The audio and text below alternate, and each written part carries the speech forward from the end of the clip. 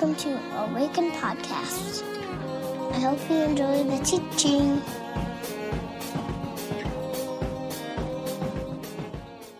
Good morning. My name is Jane Berg. I recently joined the staff of Awaken, and I have loved getting to know many of you, and I look forward to getting to know even more as time goes on. Right before the service started, I met two very interesting people. One has beautiful penmanship, and the other, she drew something that was very realistic, and it had something to do with being sick, but I won't go into detail. And she kind of won my heart, but I did have a flashback to a very painful time in my life, and that was when I was a bluebird. And our bluebird den mother, whatever she was, told us that we should color this bluebird, or a little girl on the front of our folder. She said, and color the face white. And I'm thinking, there are very few faces that are actually white. And I took the flesh-colored Crayola, and I did mine in flesh-colored. And Fern, won't say her last name, but Fern looked down and said, "You didn't do like I told you." And I thought, but it's more realistic. And I was kicked out of Bluebirds. It was traumatic. So I have a deep appreciation for any artist that does realistic artwork. I'd like to invite you to stand as I read the scripture for today, which is Hebrews 11, 8 through 12. By faith, Abraham, when called to go to a place he would later receive as his inheritance, obeyed and went, even though he didn't know where he was going.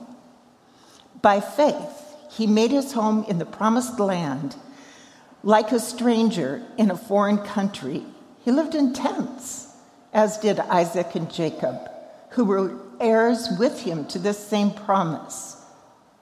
For he was looking forward to the city with foundations, whose architect and builder is God. By faith, Abraham, even though he was past age and Sarah herself was barren, was enabled to become a father because he considered him faithful who had made the promise. And so from, this one man, and he as good as dead, came descendants as numerous as the stars in the sky and as countless as the sand on the seashore. Father, we give your word back to you and ask that you would teach us each individually according to what we need from this passage. And thank you that your word is living and active in our lives, just as it was in Abraham's life. Amen. You may have a seat.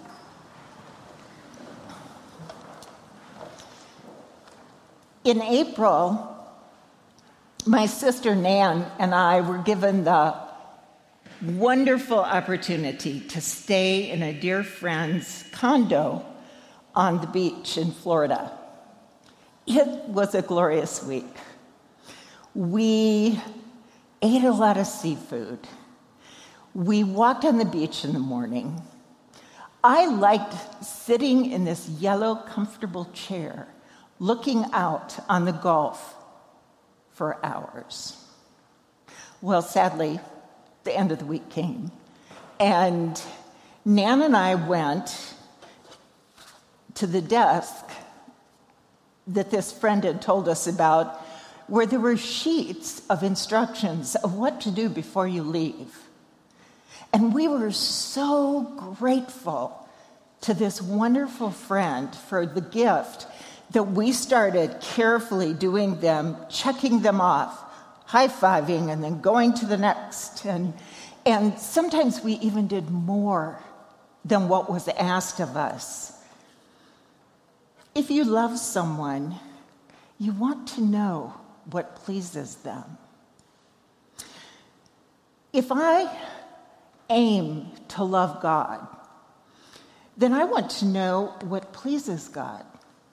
And the writer of Hebrews 11 did not leave us guessing. In Hebrews 11, 1 through 2 and 6 through 7, he answers that question. He says, the Lord had said to Abram, that was a sneak peek at what's to come. Now, faith is being sure of what we hope for and certain of what we do not see. This is what the ancients were commended for. And without faith, it is impossible to please God, because anyone who comes to him must believe that he exists and that he rewards those who earnestly seek him. So, if it's faith that pleases God, then I want to know exactly what faith is.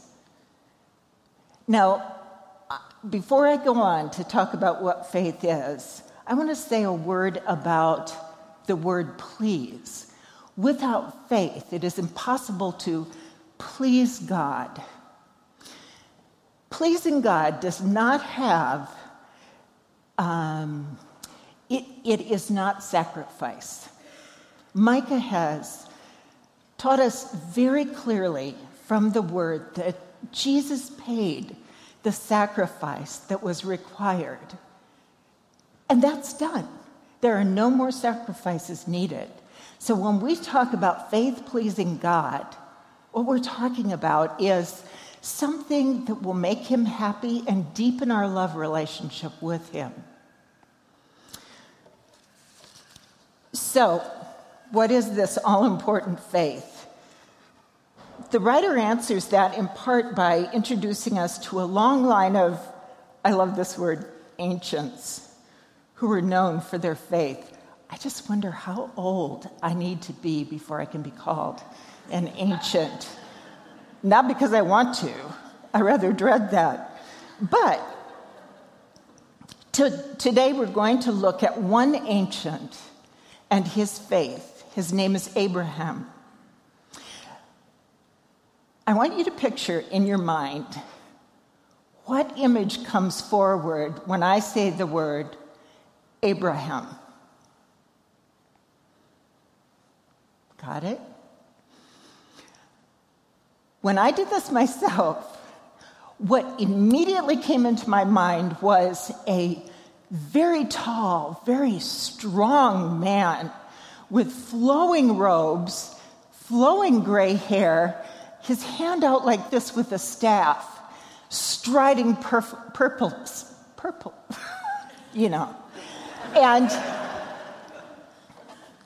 I thought, where did that come from? Now, I'm not going to have you tell me what your image is, but kind of keep that tucked in the back of your mind, because I wonder if the images we have of Abraham are accurate. And to begin to answer that question, I would like to read again a portion of our scripture for today, Hebrews 11:11. By faith, Abraham, even though he was past age, and Sarah herself was barren, was enabled to become a father because he considered him faithful who had made the promise. And so, this is what you have to listen to. And so from this one man, and he as good as dead,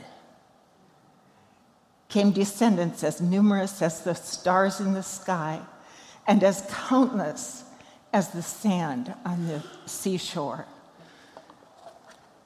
I spent a year recently in a clinical pastoral residency at Methodist Hospital, and I saw a number of people who were as good as dead. And they might have hung on for quite a while, but none flourished as Abraham was promised he would. So this, to say the least, was an impossible situation that God orchestrated.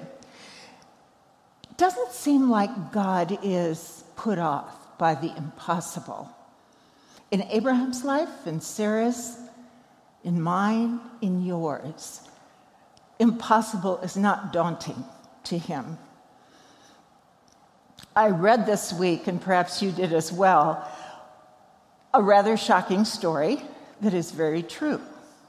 A grandmother, like some here, we have a grand cat, so I don't know if that qualifies me, but I am that age. There was a woman who was a mother and a grandmother who was arrested, convicted, and thrown in prison for 20 to 30 years for a murder she did not commit. She was sitting at a fast food place with her daughter and her grandchild, and police came in, unbelievable, and put handcuffs around her wrists and took her away. And she did not go back home for 20 to 30 years. Well, she was asked in this magazine, "So, what helped you?" And she said, "My faith. I always believed that God was going to surface the truth. And I turned to him again and again and again and again." Well, after 20-some years, there was an attorney, a woman, who, I don't know how she got a hold of this woman's case, but she examined it and she said, "There's something wrong here." And to make a long story short, they discovered that the informant, who was the biggest piece of evidence to convict her, was actually a serial liar, and somehow that did not come up in the trial. And so this woman was acquitted, and she was released.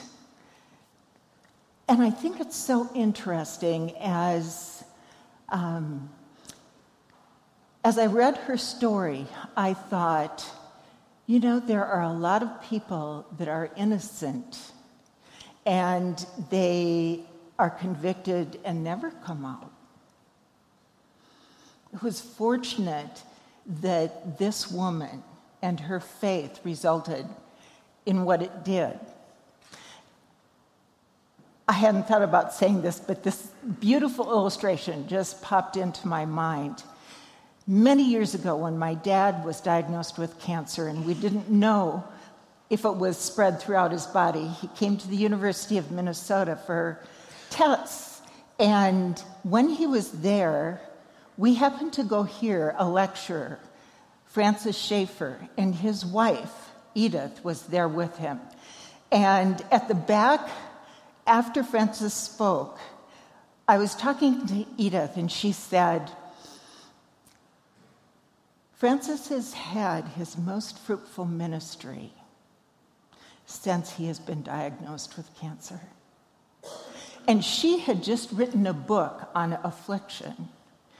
And our family was wondering, what if, these are last days for Dad? What if it's just contained? Well, that's what we want.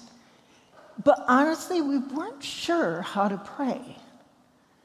And I bought Edith's book, Affliction, and I started reading it that night, and I came across This illustration that has been helpful to me was helpful to our family then and still is.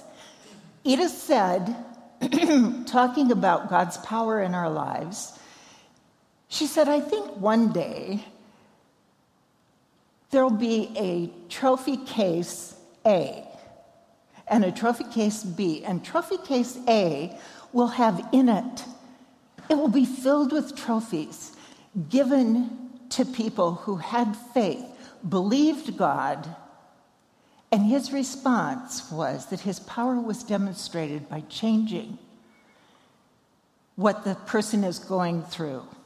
And she said, but I also think that there's going to be another trophy case in heaven. And this is one that is equally as full of trophies as the first one. And yet, these trophies are given to the saints, you, who trusted God in the middle of a very difficult situation and didn't see it resolved. And yet, God's power was demonstrated by giving them the faith to continue on. Both are a demonstration of God's power. And Abraham was in that boat. He did not see the promise that was made to him, but he lived continually as if that would happen, and it will. Okay, now that I'm a little confused, now I know where I'm at. Not only did Abraham experience God's response to his promise that he would have Isaac, even though Sarah was quite old. You know, I can't help but think. We make a big deal about Abraham being old. Well, he didn't give birth. I think Sarah deserves a lot of credit. Not only did Abraham not start from a place of strength, but his path to the goal was not always straight. And I think it needs to be. I think, well, duh, you're given this promise, just walk right toward it. But Abraham didn't, and I don't. What I'd like to do is look at a few of Abram, as he was called back then. Abram, in Genesis 12, this was one of his wanderings. He was told to leave his people and his father's house and his country. And so he said, okay, I'll do it. He started out, but he invited Lot, his brother, to go with him. Just after God told him very clearly, leave your house, your family, your father's house, and go to the land that I will provide for you. And he turns around and he said, Lot, do you want to come along? And Lot did, and Abraham regretted it probably every day of his journey because he was problematic. Lot was. And then in Genesis 22, we read about how Abraham was afraid. And he was afraid that first Pharaoh and then another king would kill him so they could get his wife Sarah, who was so beautiful. And so he lied. He told the Pharaoh, and then he told another king that she was his sister, so that his neck would be saved. Once again, never mind poor Sarah and what he put her through. But I guess what I'm trying to say is that, first of all, Abraham was disobedient. Have you ever been disobedient? And then he was deceptive. Have you ever been deceptive? And then finally, perhaps the saddest of all is that Abraham and Sarah became impatient. They were wondering, when were they going to have an heir? that was critical to the promise. And finally, they thought, well, we're going to do something about this ourselves. And so Sarah gave Hagar, her maid servant, to Abraham. They slept together and had a son, Ishmael. Well, you know the rest of the story, probably, and that is that Sarah did give birth to Isaac, their heir. And on the day that they threw a party for Isaac, the next morning, Abraham got up and sent out into the desert Hagar and their son Ishmael. So, he was disobedient, deceptive, and impatient. Have you ever been impatient? What he did after each of these was he turned his face back to God. He turned his face back to God. And that is what faith is. Turning our face back to God. Well, if I were to answer the questions that I just asked you, have I ever been disobedient? Have I ever been deceptive? Have I ever been impatient? Well, I have a long list of answers to each one of those. I'll just let you in on a couple of them. I got married when I was 46 and became an immediate mother to 2 children, Matt, who was 8, and Sarah, who was 11 at the time. And my life was already very, very full. But I wanted no one else to raise these children but me. So I was doing my dean thing at the seminary. I was in graduate school. And I was a new pastor's wife. I was a new wife. And I was a new mother. And I didn't have much time to read parenting books. But that was okay because my kids taught me how to parent. An example, when we were engaged, I used to drive up 169 to where Ken and the kids lived, and I would help him put the kids to bed. Well, one day, I walked in the house, and here was Matt sitting in the middle of the living room floor, sobbing. And I had no idea what had happened. And I kept trying to coax him out from under this blanket.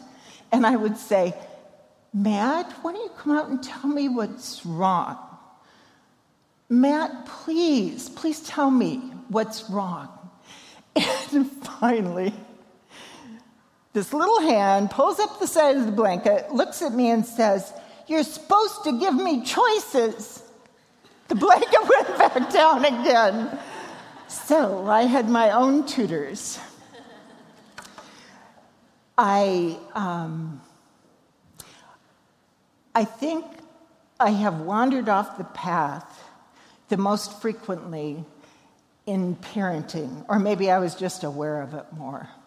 But there are some things that I thought, after I did them, I thought, oh God, surely you've had it with me now. And one of the most painful, was also poor Matt. The summer after we were engaged, or the fall after we got married, I took Matt and Sarah with my family who were in town to an apple orchard. And it was quite a fun day for everybody but me, because this was the first time my parenting skills were on display to my family who lived out of town. And I was nervous all day. What are they going to think? What do I do now? Oh, Sarah's misbehaving. I don't know how I should respond to this. And so it was quite stressful for me. Still no excuse. But we got home. Ken was at the church writing his sermon, and I don't know where Sarah was at that point, but Matt and I sat down at the kitchen table to eat some soup, chicken noodle soup. And I do not know what came over me. It was not deserved by Matt. But I looked at him and I said, That's it. I am not eating with you. And I picked up the soup bowl, which was actually a pasta bowl, so it was not very deep.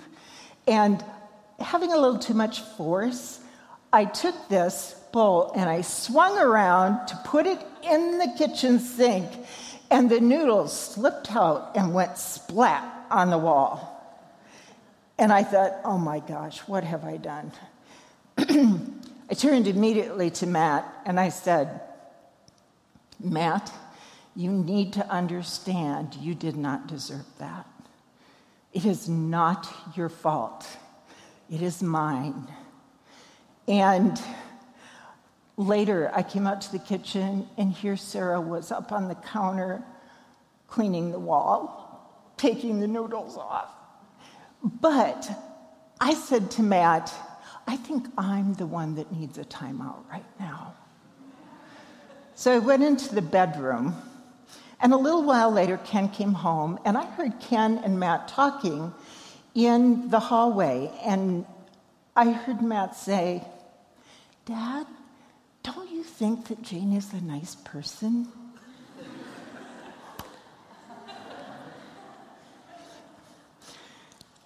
I think my kids have taught me a lot about grace. And there are many other times that I wandered off the path, and I had to come to grips with the fact that, yeah, I'm going to do this. But God is not going to reject me. What's important is that I turn my face back toward Him.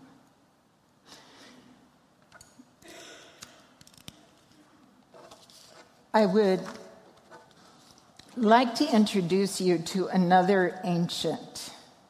This man is my father, Sam Miles, feed salesman, Groton, South Dakota.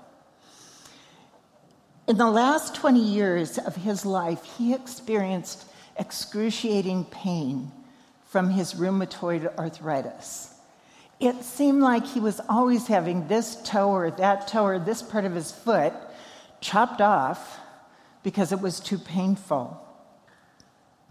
Despite this, whenever we were back in South Dakota and we were sitting at the kitchen table for dinner or breakfast or lunch, and Dad would pray, he would weep. Every time he would thank God for the food, he would weep. Ken has been witness to this fact. It still amazes me. He did that when I was little, and he died a couple of years ago. He was doing it still back then. He turned his face toward God, even in the midst of great pain. He would spend time at the nursing home to recover from the surgeries he had, and I always expected him, to complain about having to be in the nursing home. But this is what we would hear from him. We would hear him say, okay, you know the blind guy that sits across from me every night at the dinner table? I got him to talk. He loves baseball. So we talk about the Twins now. Even in difficult circumstances that most people don't want to be in, my dad would turn his face toward God with thanksgiving. And then one day, my mom and I were having coffee at Kessler's in Aberdeen, South Dakota, when I noticed an older man about my dad's age walk in, and he was trying to make his way to the table, but his hand was shaking because of Parkinson's. And I jumped up. I recognized him immediately. And I said, Mr. Swisher, let me carry that for you. And so I took his cup of coffee, sat it in front of him, and I said, now, I don't really expect you to remember me, but I graduated with your twins, Bob and Bill. And he goes, oh, yeah, Jane Isles. And then he immediately started talking to me about my father. And he said, Sure wish your dad would come back to Kiwanis again. He said, I know he probably doesn't come because he physically can't help with things. But that's not why we want him to come. We want him to come for who he is. That was another way of his saying, he's a man who turns his face toward God. Well, the last day, 2 days before my father died, I was with him in the hospital in Aberdeen, South Dakota, and I was spending the day with him, and most of the day his body was racked with pain, and his meds weren't quite right. He was hallucinating some, and it was a pretty awful day. And then there was this season of quiet that he experienced. And in that season of quiet and lucidity, he looked at me and he said, could you see if we can get the National Geographic on TV? And I thought, that's my father, the ancient. Till his last day, appreciating God's creation and delighting in it and turning his face toward God. And he never saw the promise that he counted on, which was the promise in Revelation that someday there will be no more crying, no more sorrow, no more pain. But that day will come for all of us, just as it was promised. Now I'd like to invite the band, John Mark and the band, to come up again. And I'd like to have a few minutes of silence. And in this silence, I would like you to consider two questions. The first is there a place in your life that you think it's impossible for any change? What would it look like if you were to turn your face toward God in that situation? And then, is there a place in your life where you've wandered away so often that you think, oh, surely God is tired of me and doesn't want me to come back? What would it look like if in that area you turned your face toward God again?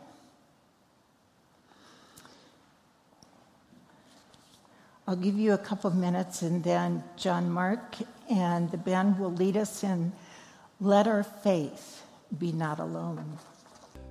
Friends, Hebrews 11 is this long list of unlikely characters, the most unlikely of suspects to play a role in God's story. And yet the invitation comes to each of them. Turn your face back to me. Follow. Be involved. So wherever you've come from this morning, whatever you carried in these doors, the good news of the gospel is that it's for you today. Whatever that looks like. Whatever it looks like to turn your face back towards God. So be encouraged. Know that you're included. That the offer is for you. And that God is up to something in the world and wants you involved. So, grace and peace. Love you. Stick around as long as you like. Discover Awaken at noon. Free pizza if you don't have lunch. See you later. Find us online at www.awakencommunity.com or on Facebook at www.facebook.com/Awaken Community or on Twitter at Awaken Community. See you next time.